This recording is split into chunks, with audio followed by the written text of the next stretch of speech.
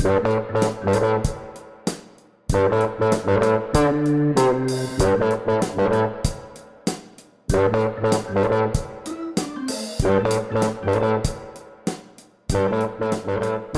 everyone, I want to announce the launch of the Making Housing and Community Happen podcast.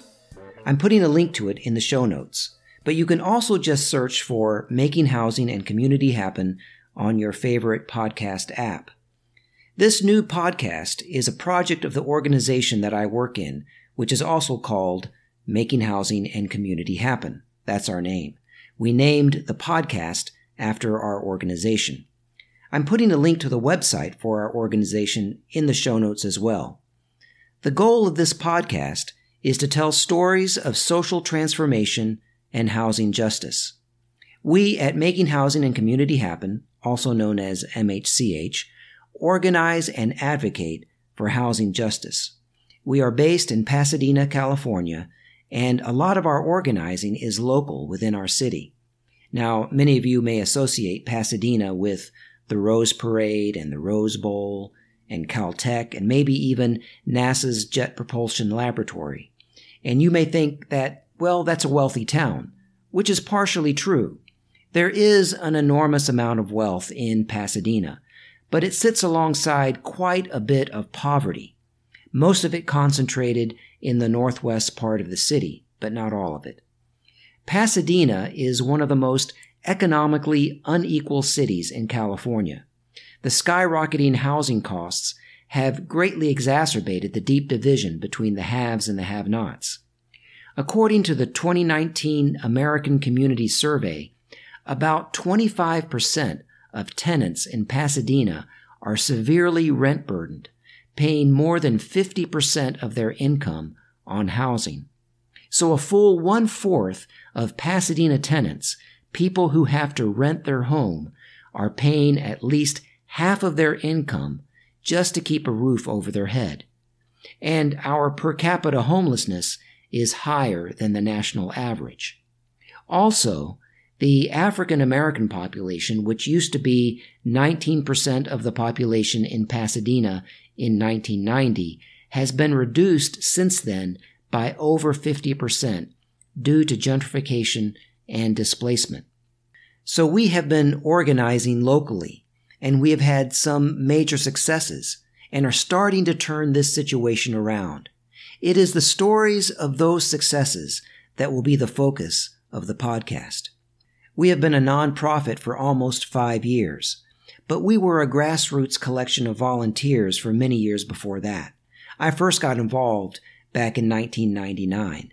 We have had many campaign successes over the years, and the fruit of this success has slowly started to build to where we are now entering a phase where we are about to see a harvest of affordable housing, a harvest of housing justice.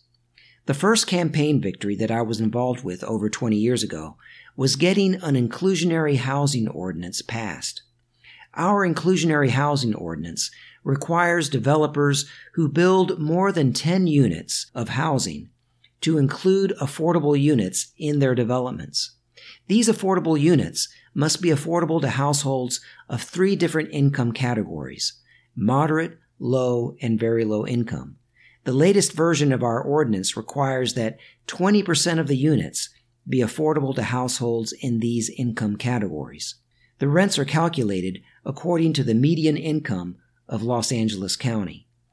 Those units must have the exact same amenities as the market rate units. Now, the developers do have an option to pay an in lieu fee rather than build the units, but that fee goes into a fund to build or preserve affordable housing. That one ordinance to date has resulted in upwards of 1,200 units of affordable housing throughout the city. The story of how we won inclusionary housing is the topic of our first podcast episode. We've also won other victories, such as housing with support services for our sisters and brothers who live on the streets, as well as rent control and tenant protections, which we won this past December as part of a larger coalition led by the Pasadena Tenants Union. And while still above the national average, we have reduced the number of unhoused people by around 50% over the last 12 years. And now, with 134 units of permanent supportive housing for our unhoused sisters and brothers about to be completed by the end of this year, and rent control having just passed, we are likely to see a major reduction in homelessness over the next couple of years. We also do some statewide organizing as well, mostly in coalitions with other groups, and our educational work stretches across the country. You can visit our website to learn more about us. In fact, there are a couple of short videos on the homepage of the website, and you will recognize the voice of the narrator. So please visit our website and also take a listen to the first episode of the podcast. Both links are in the show notes. I was reflecting on our work and how our goal is to eliminate homelessness and housing insecurity in Pasadena, and I thought of this one text from Deuteronomy that states that the original structure of Israel was that of a society in which there would be no poverty. They were to do this through a cycle of regular debt forgiveness and a culture of mutual aid. The first 8 verses of Deuteronomy 15 reads, "At the end of every 7 years you shall grant a release, and this is the manner of the release. Every creditor shall release what he has lent to his neighbor. He shall not exact it of his neighbor, his brother, because the Lord's release has been proclaimed. Of a foreigner you may exact it, but whatever is yours with your brother, your hand shall release. But there will be no poor among you, for the Lord will bless you in the land that the Lord your God is giving you for an inheritance to possess. If among you one of your brothers should become poor in any of your towns within your land that the Lord your God is giving to you, you shall not harden your heart or shut your hand against your poor brother, but you shall open your hand to him and lend him sufficient for his need, whatever it may be."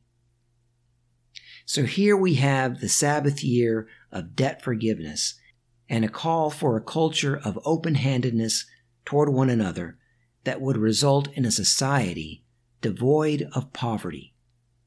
Now, you may have noticed that it excludes the, quote, foreigner, but that word for foreigner in Hebrew seems to designate someone that does not live in Israel. It does not refer to an immigrant. The word for immigrant, the person who lives in Israel but is from another country, that's a different word.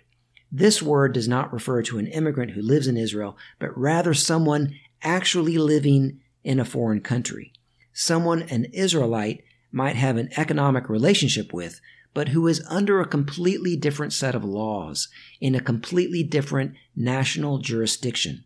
So it really doesn't make sense to include people outside the nation who wouldn't also be bound by the same laws. That would mean that Israelites would have to forgive their debt, but they wouldn't have to forgive the debts of Israelites. This law is to regulate and structure the society within Israel. What happens outside the nation of Israel is not in their control. There's also the year of Jubilee, the Super Sabbath year, when all land returns to its original owners and all debt slavery comes to an end. I think these are the sorts of laws. This is what Jesus has in mind in Matthew when he says he has come to fulfill the law and the prophets. And that's what we are doing at MHCH, making housing and community happen. We are carrying on the work of fulfilling the law and the prophets, so that in the words of the prophet Micah, everyone can sit beneath their own vine and fig tree with no one to make them afraid. In other words, everyone can live safe and secure in their own home. So please visit the MHCH Podcast, Making Housing and Community Happen, and listen to our first episode. And again, thanks for listening to this podcast, and please continue to spread the word. And may the spirit of peace, grace, and love abound in your life and in your community.